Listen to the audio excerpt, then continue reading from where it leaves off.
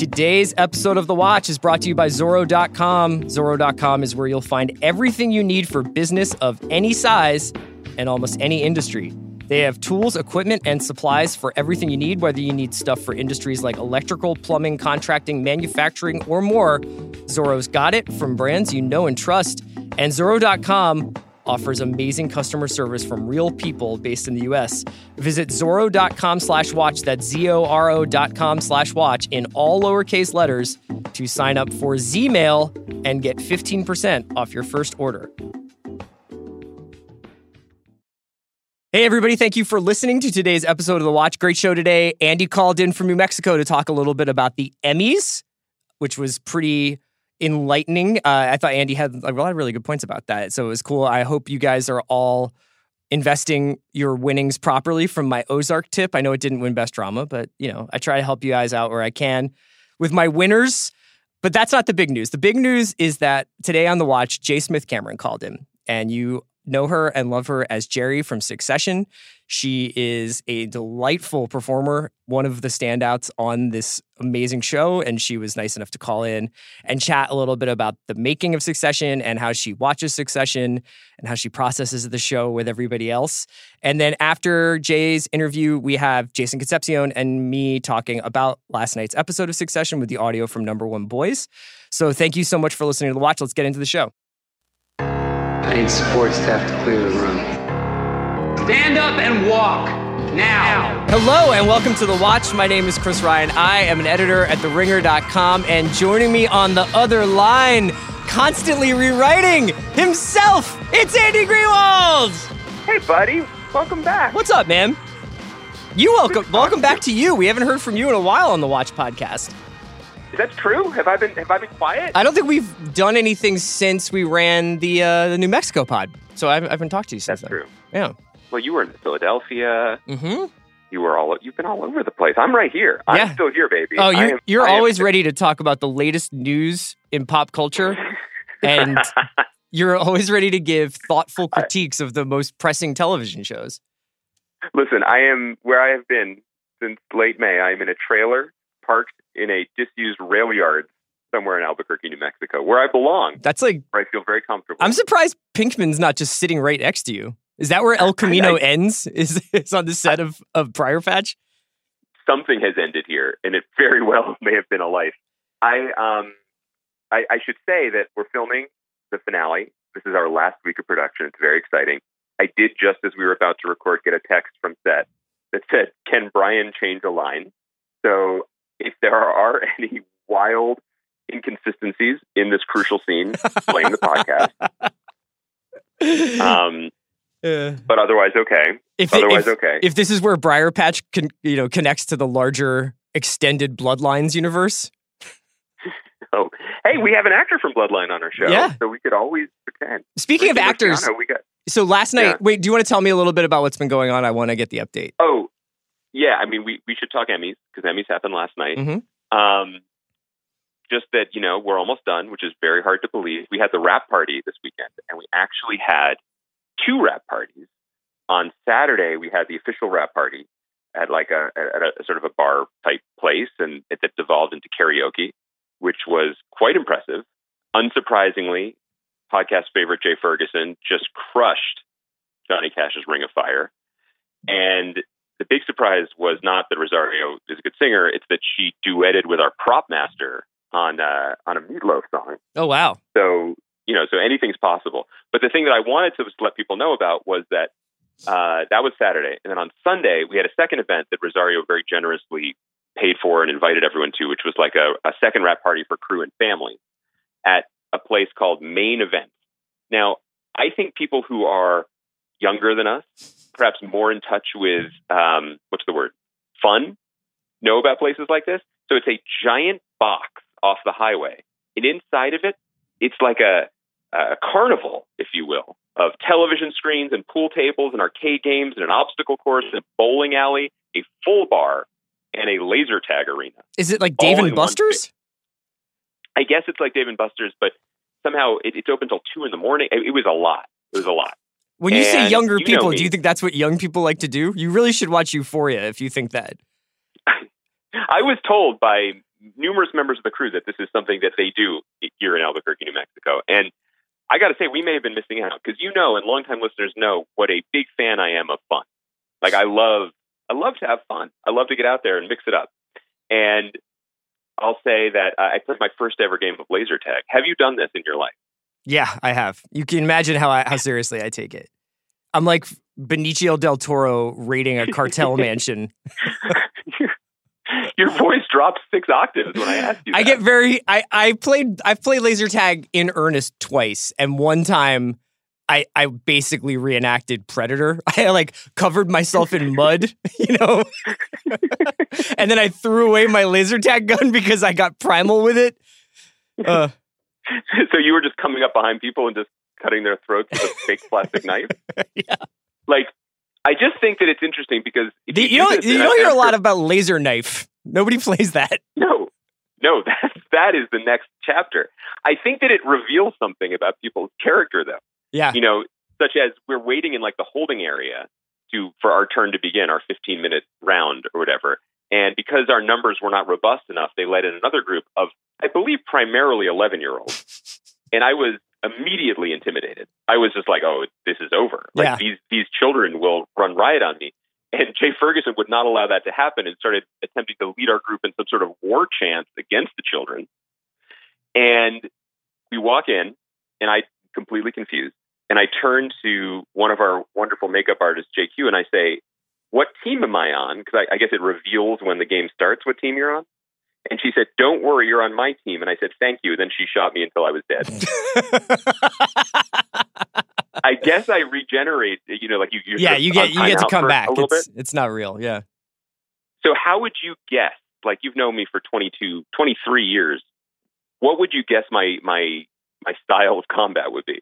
Like a lot of like, how does this gun work while standing in the middle of the room and getting annihilated by people? Wow. Okay. All right.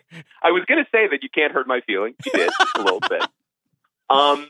No, what I did was I immediately ran up a ramp, found a very cozy corner, and then just crouched there. And every so often would stand up because the aforementioned Jay Ferguson, who was running around yelling freedom, he would just present himself as a juicy target, and then I would shoot him. But I never once left the corner. It sounds like Jay and I play in a similar fashion. I also have played laser tag, where you think like, okay, we're gonna actually have like it's paintball without the paintballs, but so we're gonna take it super seriously, and then a bunch of 11-year-olds come in, and you're like, watch my 6! You go straight Ghost Prody on them. You just get all Rogue Nation. You guys are slot receivers at heart. Like, you will sacrifice your body. Yeah. To the team. You will go over the middle. The thing is, I kept getting ambushed by 11-year-olds, and because I was really like, my head was not on a swivel, my heart was like, it was tense in there.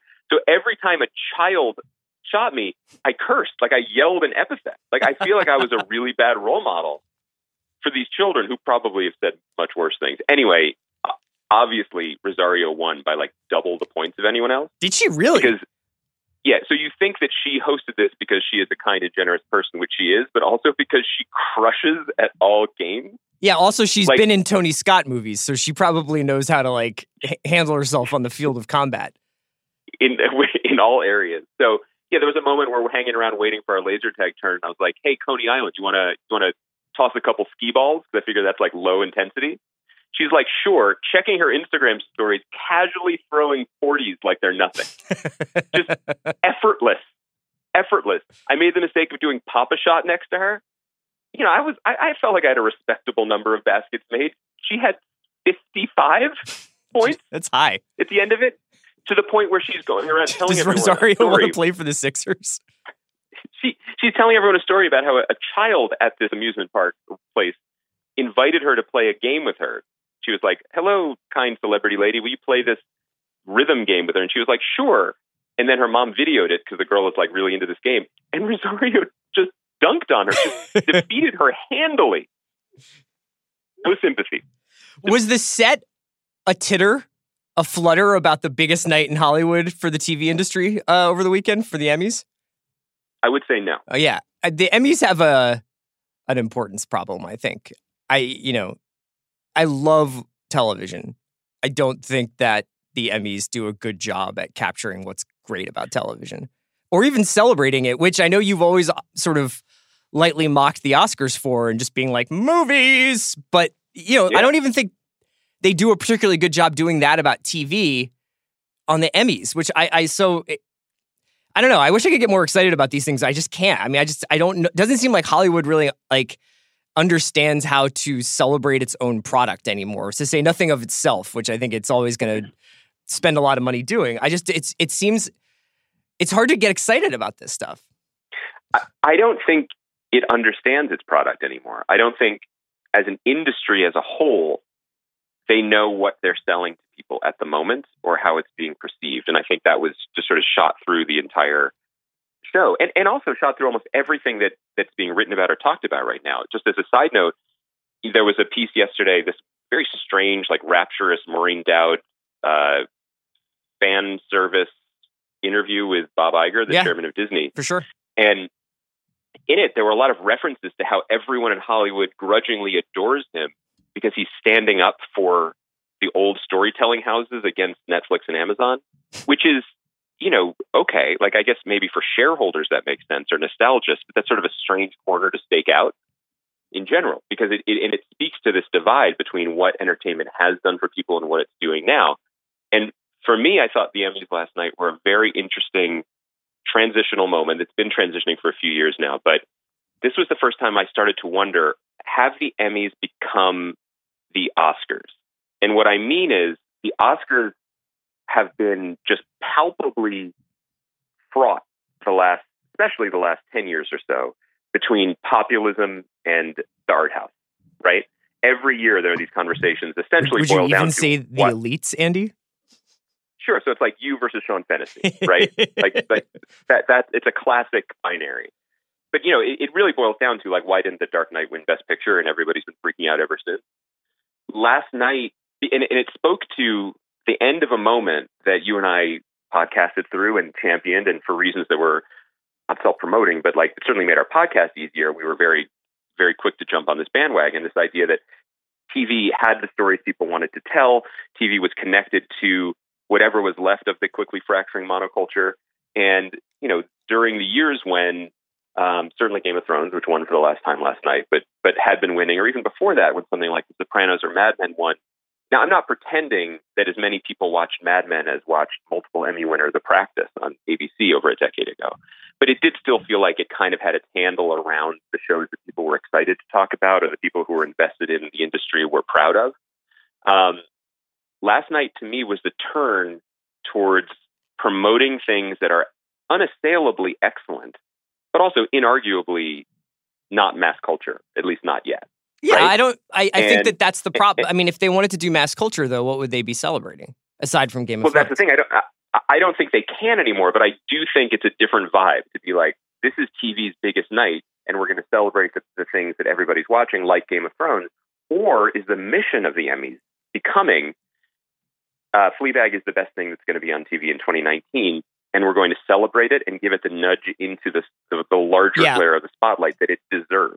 The Oscars is the winner's circle. The Emmys is the launch pad, right? Well, but I'm saying that's the Oscars find itself in that position too now, right? Where Moonlight wins Best Picture, deservedly so.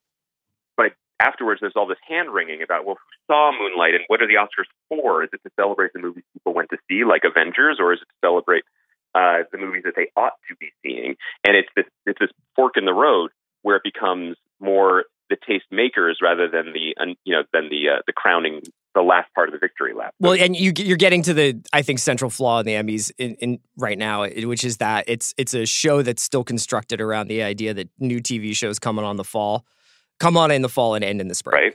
And that's not the case anymore. I'm a little bit tired today because I'm tired of giving people winners, but I gave you Ozark. So if you tried to go bet Ozark, I know that we didn't win drama, but Bateman and Garner won, obviously.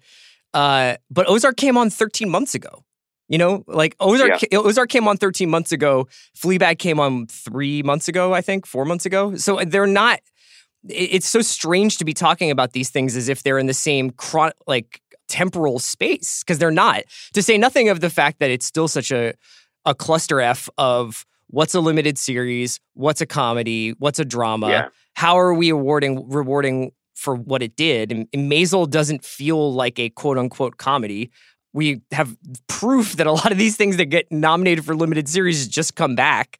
So it just seems like there's a lot of infrastructural stuff that's wrong with the Emmys. I think that if they fixed, it would have a little bit more urgency, like you're saying. But right now, like the idea that, there's this stuff that's just like, oh yeah, that came out a long time ago. Whereas the Oscars, for the most part, is the end of a cycle every year, Although that is because, and there's always talk about this every year as well, that like, because the Oscars and because the movie industry hasn't been, and forgive me for saying this, disrupted in terms of theatrical releases to the degree that almost everything else has been, the yearly theatrical release schedule, it just conforms to the award season, right? Yeah. Like the studios don't release their serious Oscar contenders until the fall in order to have that quick runway right up into the celebration. TV, because there's just so much of it, even if they wanted to try to pack the right part of the schedule to get the Emmy wins or nominations, they couldn't do it because everything would get swamped. So yeah. Well, I would argue that one of the reasons why Ozark did so well last night, I think part of it is that Jason Bateman has been around for about 30 years now in terms of working in Hollywood. And I think he has a lot of goodwill in the industry in that regard. But that show came on last August, I think. And it has had a year to not only for people to catch up with it, but for them to talk about it in this way within the industry. And you could have seen, I mean, obviously not everybody who listens to this podcast lives in Los Angeles, but there was a palpable kind of Ozark push, billboards, events. I felt like that was something that they were really pushing. And in a way, I felt like Ozark season 2, they rewarded that show this year for I know people are going to snicker when we say this, the 2 seasons that it's had, right? Like instead of it being, here's one at the end of your career to sort of make up for everything we've missed, I think that is, it essentially is playing a House of Cards type role. It's a pulpy but prestigious drama. Yes, by the way, I can confirm not all of our listeners are in Los Angeles, such as Don in Albuquerque, who spotted me at Main Attraction yesterday and was very nice about our show, but was wearing a Detroit Lions hat, which I thought was personally triggering. Wow. But otherwise, it was great to meet him. When I said at the beginning that this was a transitional year for the Emmys, we kind of had almost one of each type of winner in one night. Maisel is not a traditional show. Amazon is not a traditional provider. But Tony Shalhoub just sort of checking the box and winning again felt like a kind of traditional win. You're correctly pointing out Ozark's wins are cumulative and representing a kind of fondness for what dramas had become in the last 10 years. Yeah. Ozark is in no way a traditional TV drama, but it is familiar to the people who pine for the days of basically the last decade of difficult men dramas, right? Yeah. And I say that not with a pejorative slant, like that's that type of show, and it fills that role really well. Fleabag just feels just incredible because, the first season was excellent. The second season was transcendentally better. And she is, Phoebe Waller-Bridge is is a comet, basically, of talent. And the show was accurately rewarded in a wonderful, wonderful way. I saw someone saying that Julia Louis-Dreyfus was robbed. You cannot be a 6-time winner and be robbed. And as much as I enjoyed the last season of Veep, Fleabag is a transcendent television show in season 2, and it deserves it in a really exciting way. I thought Veep was going to win, but I was not surprised at all about Fleabag. Everybody who I've talked to in this city in the last 6 months, Fleabag is so far and away the sort of most talked about, most beloved show of the year. It is, and this is a inaccurate analogy because I'm going from something very artistic and independent to something that's sort of about the business. But it's in the same way that in the 80s people were like, no one listened to the Velvet Underground, but everyone who did formed a band. I can't imagine Fleabag's ratings were that robust across the world or nationally, but everyone in Hollywood watched it and knows it's the best. And I do think she's famous. I mean, I do think that Phoebe Waller-Bridge has, even just her face and her personality, I think there are people who don't even know how to watch Fleabag who know who she is. I think that's right. And I think we also had other kinds of familiar winners like Michelle Williams, who I think deserves her Emmy for Fosse Verdon, a show that I found to be kind of uneven, but she's spectacular in. So you have the sort of traditional movie star being anointed with an award. But the other way that it was like the Oscars, and this happened last year as well, it's been kind of interesting to see the writing, especially the writing in a drama series, Emmy take on some of the same role as the writing, for a film Oscar has become. Even going back as far as Quentin Tarantino winning for writing Pulp Fiction, but not directing it, and it didn't win Best Picture. The writing Oscars are kind of where the real winners win, as far as people like us are concerned. The best movies are recognized often for their script because not as often for being the best picture. And last year, The Americans won its overdue Emmy for writing, even as it lost Best Drama Series. And this year, friend of the pod, dare I say, or at least one-time guest of the pod, Jesse Armstrong won for writing Succession. Yeah, which is 1,000,000% deserved. Was thrilling to see. Unfortunately, the show didn't win the big one. But I think all that's coming next year. I think Succession. I think it might be. Yeah, I think Succession and Maisel will be sort of the big shows next Emmys. I don't know about Maisel. Really took a dip. Yeah, I actually like second season, but I think that they're very specifically grinding that show out because they know what they've got in terms of attention right now. It was interesting just in terms of the industry watching to see Amazon do so well. Netflix puts they all do, but Netflix puts a huge premium on awards. Yeah. For Amazon, which is, I think even they would admit, due to leadership changes and direction changes, had a spotty entry into the originals marketplace as a shinier award shelf at this point. Yeah, absolutely. It was interesting. I got to let you go because J. Smith Cameron's calling in to talk a little bit about Succession. I know. Well, this is the things you miss when you don't come on. I'm so jealous. She is a friend of the pod on Twitter. She really is. It's for the best I'm not there because I would just bogart the mic and ask her about Rectify. So I get it. I get it for ratings reasons why I'm not a part of this, but please give her my very best. We'll bring you back for fall sweeps. A legend. Yeah. Listen, this is my last week, baby. We've got 4. Rosario just led the crew in a chant of 4 more sleeps. So I feel like we're ready to wrap, and then I'll be back, and we can wrap. I can't wait. You get back to set and make sure they don't change too many lines. Yeah, seriously. All right. Thanks, Baranskis. I'll talk to you soon. Bye, buddy. Okay, thanks to Andy. Now let's get into my interview with J. Smith Cameron from Succession. I'm so glad that J. Smith Cameron is joining me. She plays one of my favorite characters on my favorite show, Gerri on Succession. It's a thrill to have you on The Watch. Thanks for joining me. Thank you, Chris. Yeah, so last summer you gave an interview, like around the time of the first season. I think it was to Town and Country. And you said, When I go to work on Succession, it feels like a dark comedy, but then I'll see it and it's very much a Greek tragedy. Or very much like a Greek tragedy. And I was curious, with the second season, I was curious if you still view it the same way. That's a really good question, and one I don't have a really definitive answer for. It's obviously a drama, but at least my corner of the story, I think Gerri is not an immediate family member. She's not a family member at all, but, kind of like family in some ways, and obviously very integrated into the business, but I'm able to really be out of that infrared circle of shame. So I think one reason the character is fun to play and maybe appealing for the audience is that, she's perpetually rolling her eyes about all the bad behavior involved.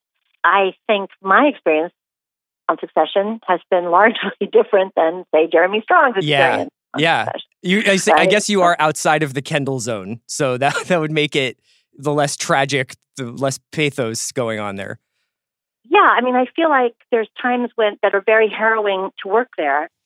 That if you're Frank or Gerri or Carl, obviously, if you're in Hungary and you're Carl, that's not good. But it's harrowing to work there. But I always imagine it's sort of a thrill, like an adrenaline thrill for Gerri.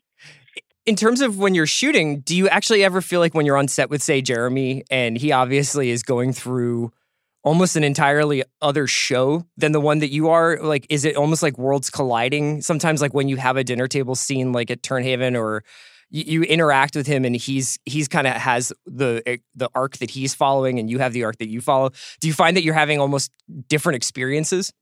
Yes, in a way. In the example of Turnhaven, he was on the other end of the table, so you, for instance, saw more of Jeremy than I did that night. Right. Except for when I watched it on TV. Like, I didn't really I wasn't privy to their conversation at all because all those conversations overlapped when we were doing them. In other words, we shot them, we covered that scene a lot. Took us a day, at least one day, maybe a day and a half.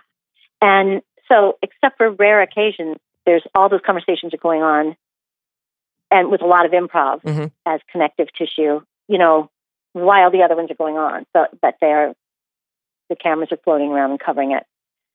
So you actually have some privacy with what your storyline is. So he did, and I did. That must be pretty immersive, right? Yeah, it really is, because on the one hand, it's very carefully, brilliantly written material. And then on the other hand, they, for the most part, welcome improvisation. Or after a certain point, they'll often say, like, okay, do some takes, and we'll do it a variety of ways. And they may or may not give somebody an adjustment. And then before they move on, they'll say, and this one's a freebie. Or they'll say, just mess it up. Just say just say whatever. The other trick they pull is to just leave the camera rolling. So you feel you've run out of dialogue, and in a sense, you've run out of the story of that little scene, and suddenly you have the ball. And so you have to kind of be ready for that to happen at any given time. And so that means it is ultra immersive in a whole different way, because you're kind of handed off not that they always use that, but sometimes they use it. Sometimes they use it, or they use it indirectly by it gives them ideas for something. Because I guess you're just Gerri then, right? You're just Gerri sitting at a dinner table. He's trying to be, yeah. And certainly that scene is a good one to pick, where it was torture for the siblings. I mean, even Roman, who is having this, like, from our point of view, comedic dialogue, is also, excruciatingly cringy and uncomfortable for most of the scene. So, again, if you're a family member, and Gerri's over there rolling her eyes and sipping her wine. So just a different experience. Well, if that's the experience making it, which is fascinating, I didn't know that you could have these discrete pockets of stuff happening at the same time. I was curious if you could talk a little bit about how you watch the show, because you're one of the show's great ambassadors online, and I think that people feel like they both know the character but also know the performer because of that. But I was curious whether or not, are you sort of ahead of people in terms of watching? Have you watched all the episodes, or do you kind of make is there any weekly tradition when it comes to watching Succession and also watching the response to Succession? Yes, I guess one has sort of evolved. I'm married to a writer and filmmaker who totally admires the show.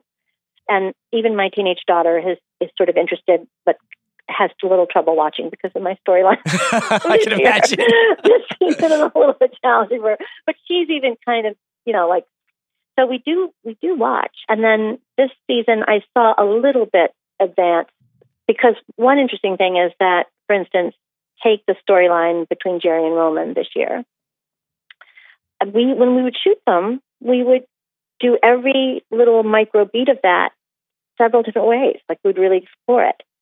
So I am kind of on the edge of my seat, wondering what the final story that's being told in that scene is. Mm-hmm.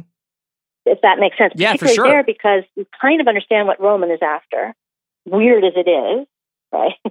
But what is Gerri's take on it is kind of elusive, and has been sort of challenging and fascinating and fun for me to puzzle through, because I think that, I would say the number one thing that Gerri makes of it is, she doesn't make anything. I feel like the number one thing about Gerri is that she's trying to get her head around it and wondering how to handle it, which is not unlike the actress playing Gerri's problem, which is, how do I play this scene? Because in a way, she's, thinking on her feet. And so that there's these right angle turns. There's these like jackknife turns in a scene where one moment Gerri might feel bemused, and another moment kind of scared, and another moment really horrified, and just bewildered a lot, I think.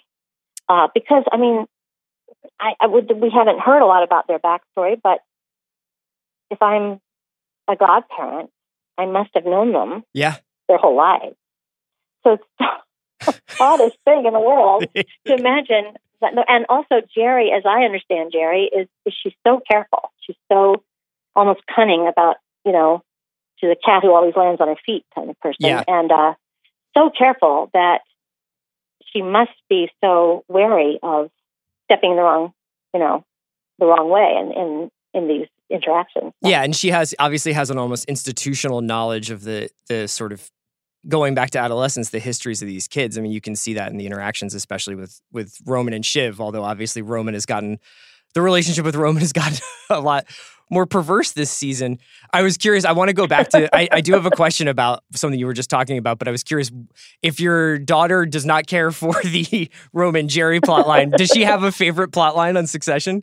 I'll have to ask her that. I'm sorry, I don't have a good answer for you. I think she's known Kieran almost her whole life.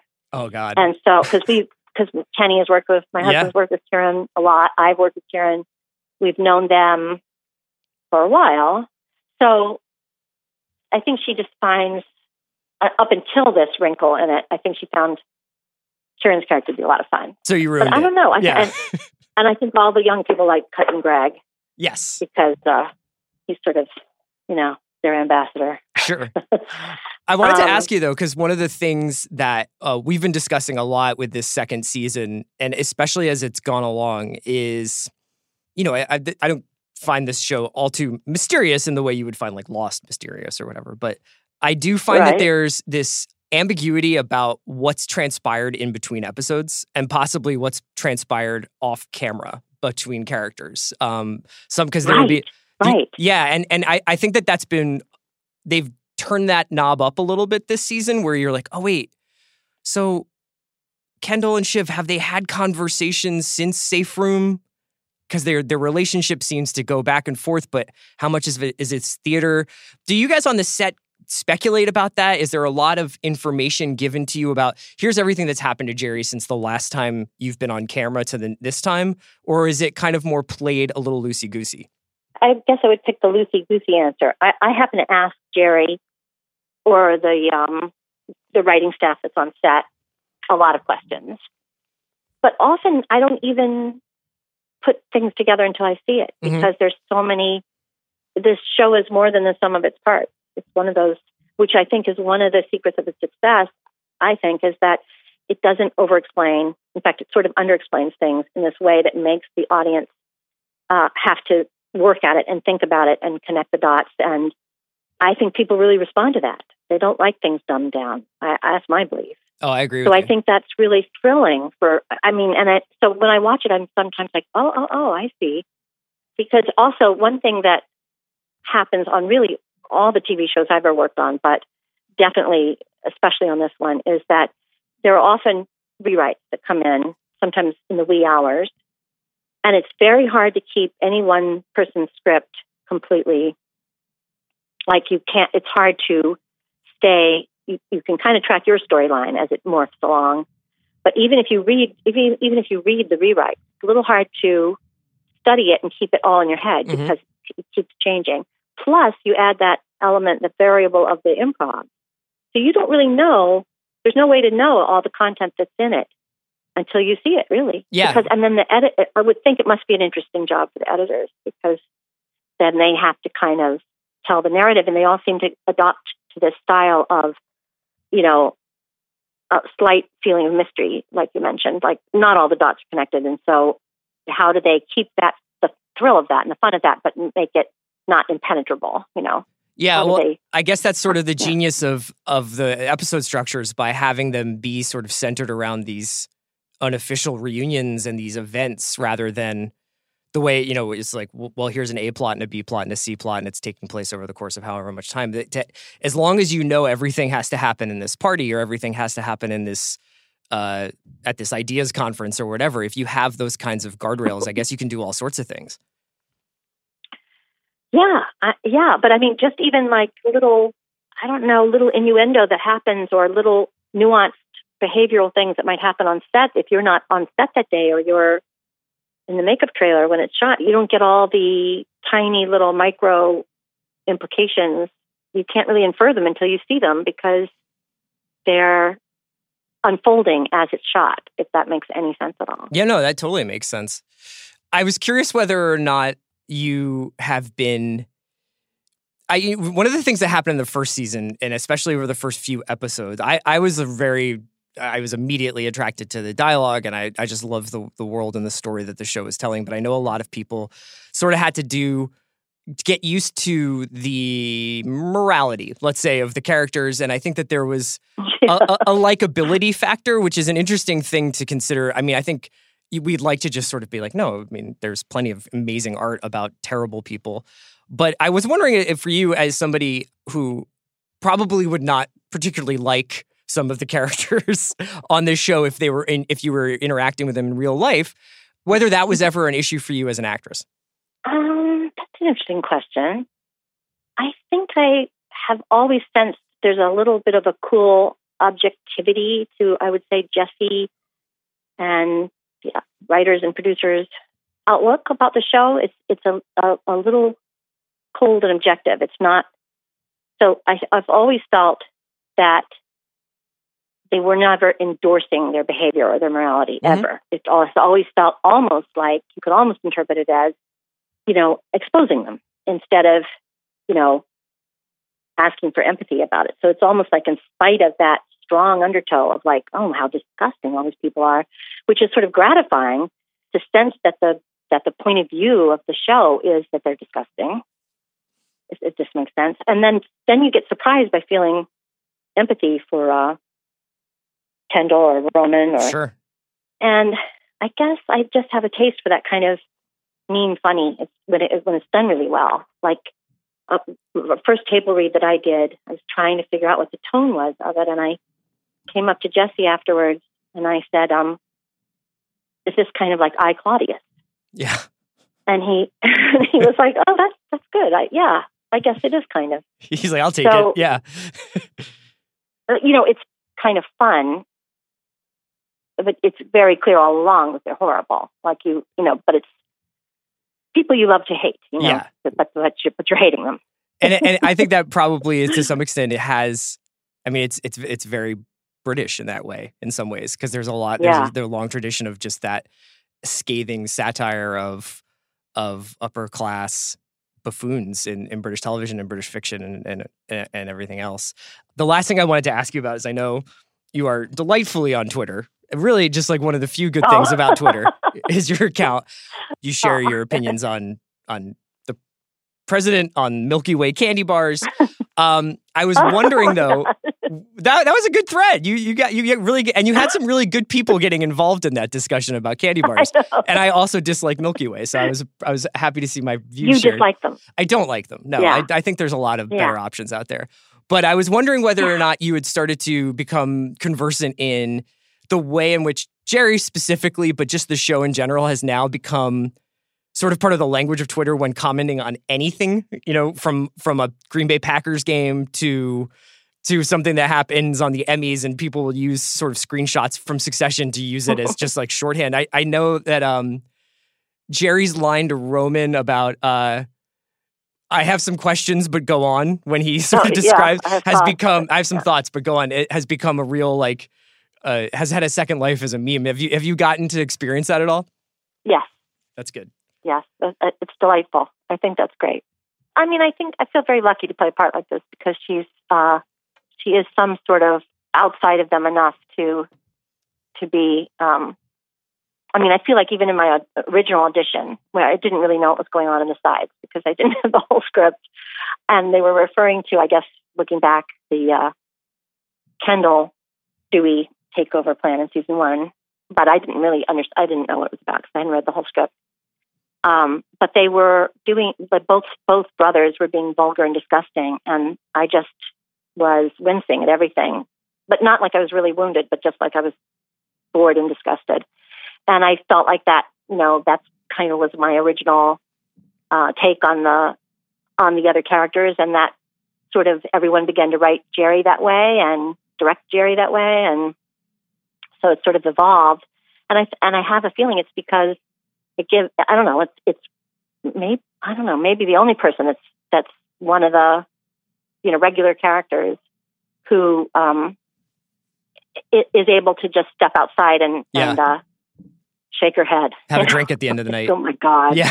Yeah. Exactly. Yeah, absolutely. She has a lot of self-medicating after she's had a scathing day with the Roys. I don't think she does enough. I mean, I think, quite frankly, after one of those days, I would need some like a hyperbaric chamber full of, like deadwood opium or something. Like I really would need to relax. Yeah, I guess you get inured to it a little bit, right? Yeah, right.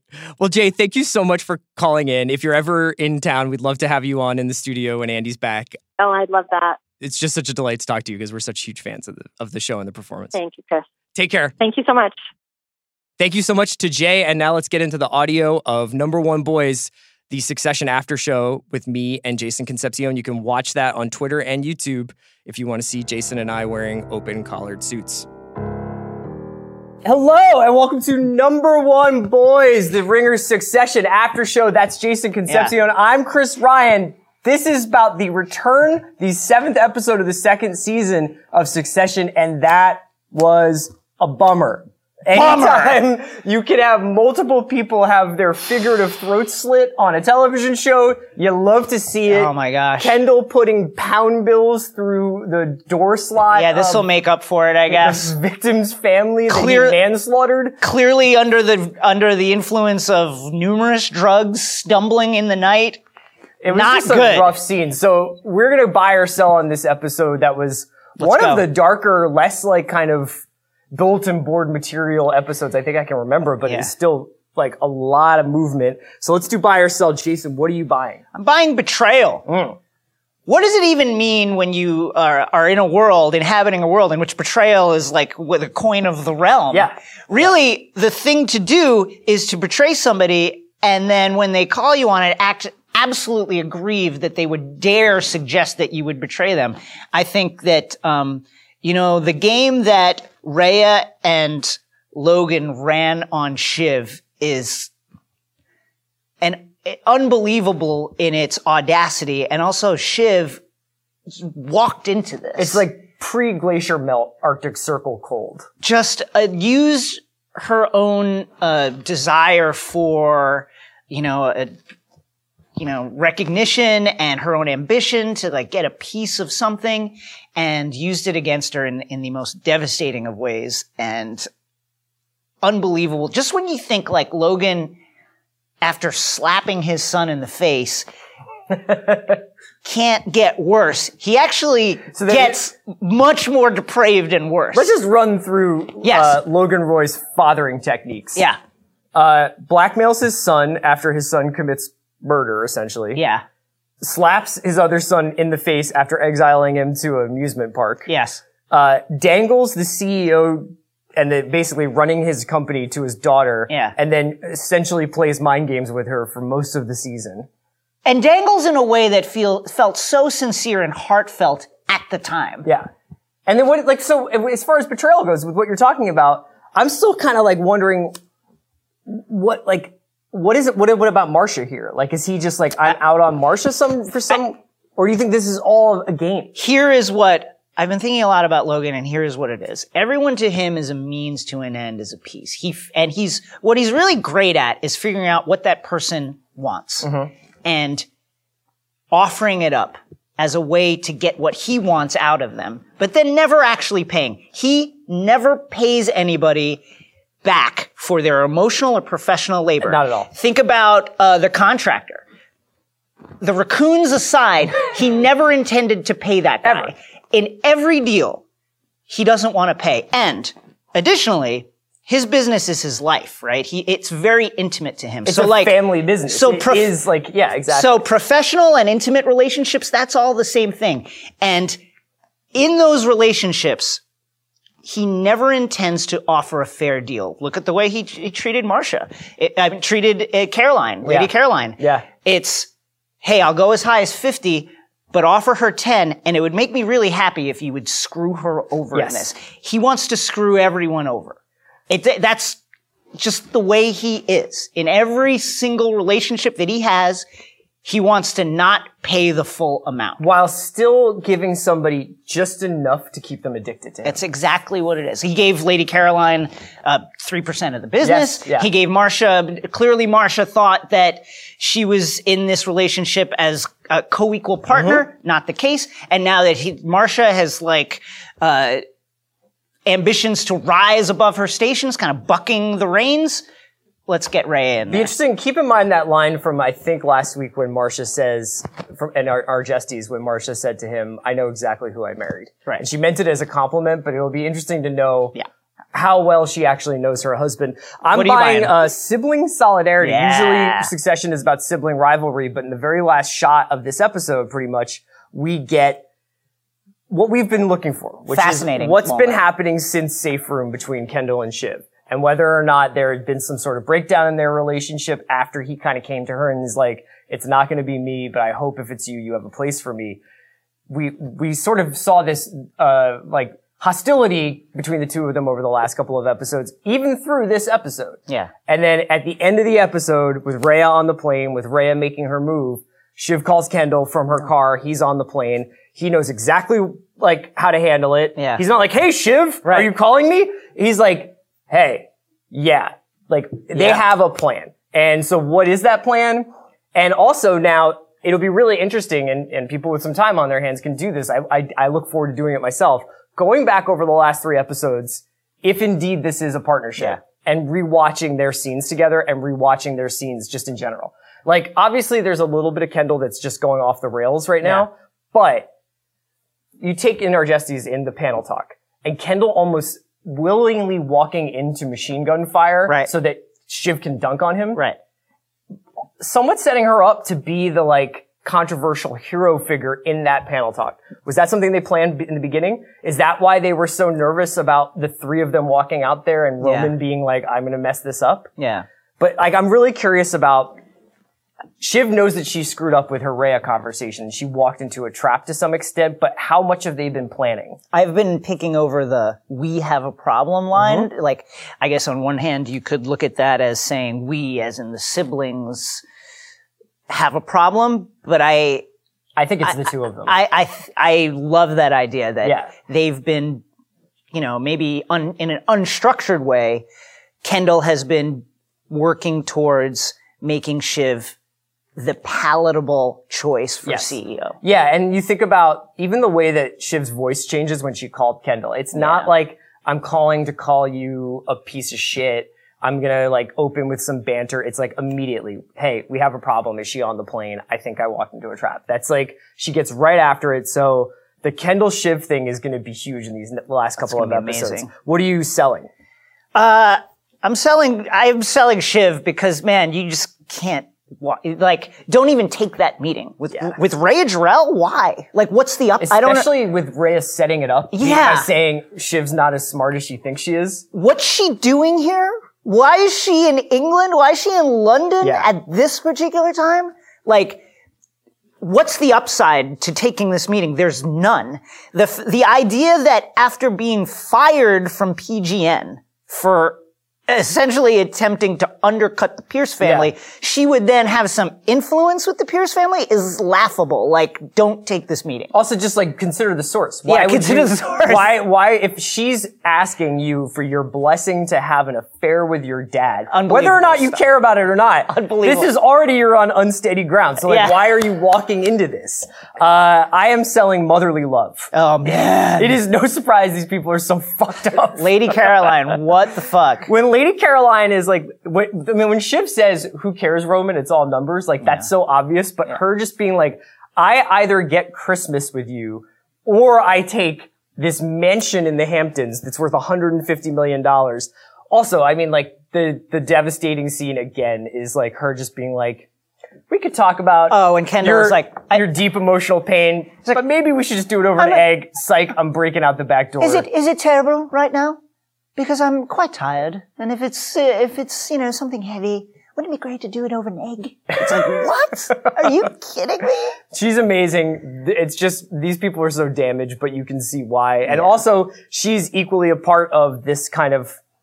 she's only interested in doing things to drive Logan crazy. That's it. Her very children are merely a means to annoy her ex-husband. Yes. That's it. She doesn't care that they would be with her on Christmas. She just wants them to not be with Logan because that's like an expression of winning one over him. Although she does seem to have, when she says to Shiv, like, Shiv agrees with her and she's like, oh, finally solidarity after 20 years or whatever. It's like, so she does seem to have some, like, maybe there's an original wound there, but for the most part, she just seems interested in screwing Logan. So, are we done with buy and sell? Let's get rid. Yeah, I'm done. Let's get the number one boy. I'm gonna go Rhea. Yeah. But it's like, I'm going Rhea the way you would go for like a clearly shitty NFL team that won in week one. Like, I think Rhea is on a hot streak right now. She's on a hot streak.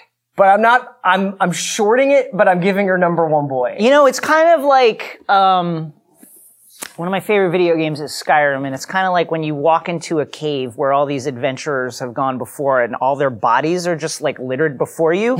Rhea is like entering this like cave of the ancients thinking, oh, I'm going to be the one that wins the CEO job from Logan Roy.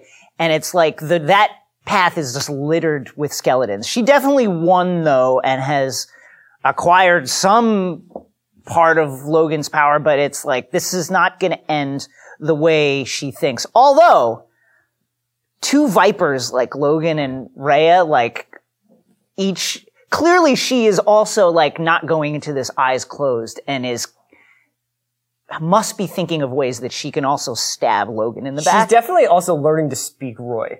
Oh, yeah. Like that whole scene where they're sitting there with Shiv's memo and just eviscerating it, which is like, honestly, like, that's like anxiety dreams for me. Like, I love the font. It's like a bunch of my friends and family sitting around looking at my writing like, when she is, analyzing each of the children in turn, with Logan in terms of their fitness for the CEO job, and then she's like, well, Shiv, not as smart as she thinks she is, as you said. Roman, he could actually be good. My jaw dropped. Yeah. And I'm trying to figure out, like, does she really think that? Is that the show trying to tell us, look how crazy these people actually are? Like, their ways of analyzing. Or is she trying to, like, up Roman stock? Because Roman inevitably can't live up to it. It's like, what is the games within games? I have no idea. Let's go to biggest burn of the week. Oh my God. Roman, bringing back an oldie but a Grady. Roy Boy's on tour, and we got him in all sizes, alpha, beta, and cuck. And looks right at Kendall. And, cuck, what a run for that word. I gotta tell you, like, I'm happy for, life takes and it gives. I'm happy that this dalliance with Naomi Pierce, which can only end badly, two addicts jet setting across the globe. Did he even, is she just still waiting for him at the zoo? I know. That was so sick too when he's just like, oh, I'm gonna take Naomi to the zoo. He's just like, nah, you're gonna eat shit with the people, like the family of the guy you killed. Yes, come hang out and look at the childhood pictures on the fridge of the man that you murdered. Come do that with me. Isn't it weird if I bring you out here and you just sit in the car like a Labrador? No, you should come in. In fact, what a psycho. And look at the ruination which you have wrought upon this family.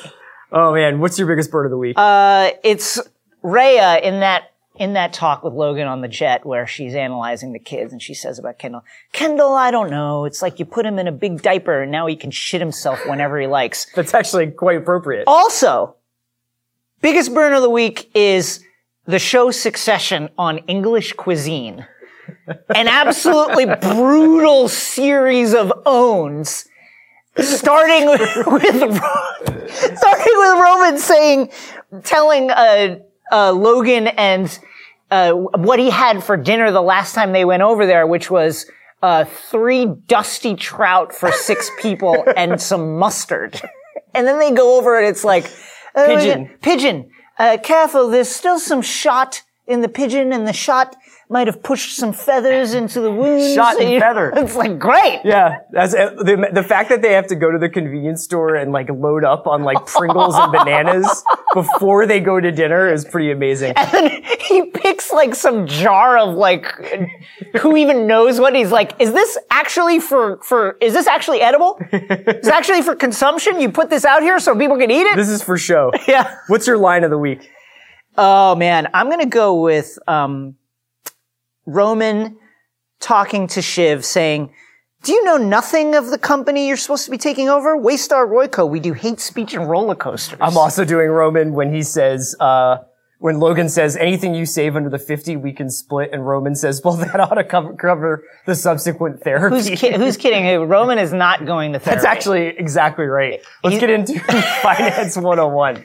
Finance 101, you come for it, you That's need right. it, you want it. It's the advice on money from the guys who know money. That's right. Jason, this week we're talking about shareholders. Right. Let's talk about shareholders and specifically voting stock shareholders. The other shareholders, those people that own stock in which you can't vote, fuck them. They don't matter. They don't matter. Actually, they actually think that they own stock. It's but great. It's actually just like a piece of bounty paper towel. It's right. Like what I like to, when I describe that kind of stock, what I like to do is go like this and go, here, how much of it do you want? Well, it's like I've started a lot of companies. Right. And I've given out a lot of stock. Like everybody on camera here right now owns a piece of my e-cig company, but they actually don't have a say in how I'm using their identities to fake medical research. Everybody, Thanks, Sean. Everybody in the company which we founded in Mongolia that makes, quasi-legal vape fluid. Yeah. Which is in the news right now. Technically not fluid, but that's okay. Right. It's kind of, it's something that comes out of a rock over there. I don't know, like, where it comes from, but it tastes great. It's copper mixed with Copper-ish. microplastics mixed with pigeon feathers. Right. Anyway, they are mostly paid in non-voting stock. Yeah. Congratulations. That's Finance 101. Let's get into Let Them Eat Cake, the crazy rich moment of the week. What do you got? Mine is just like the transatlantic largesse of the Roy family. It's unbelievable. So like I have family in England, and like when I go to England, there's a lot of coordination. You're not going private jet, and you're not like, you don't have opinions on the various pilots that fly your planes? No, I don't have opinions on my pilots. I'm not immediately going to my Knightsbridge apartment that probably costs 600 million pounds now. And then I don't also have a mansion in the country to retreat to, nor am I going to the Cheltenham races with a guy named the Ulsterman. The Ulsterman. Cannot wait for that guy to show up. So yeah, just like the largest. And then on the flip side is Naomi Pierce, who is a barely functioning recovering addict. I don't even know if recovering is doing a lot of work. Working like out in like Northern California, just happened to be at the biennial. And is just gonna hop over to go to the zoo with Kendall. Has that consistently glassy, bemused look that she likes to take with her, like luggage. There's two things. Can I ask you actually really quick? Sure. Are you worried more about Kendall's dick pic or Kendall dropping a couple 100-pound notes through the mail slot of that family? I mean, like, it's pick your poison at this point. I think it would be the pound notes, since those speak directly to his guilt in a crime which is murder. Yeah, it's a little weird, dude, if you show up at their house the day that your dad apologized to them, and then the next day they wake up and there's like a couple 100 pounds through their mail slot. Like, it doesn't take like that you got Helen Mirren in Prime Suspect to figure out where that came from. I also just love the idea of Kendall, just absolutely smashed on cocaine and alcohol, going to like 5 different ATMs because the max you can take out is like 300 pounds or whatever.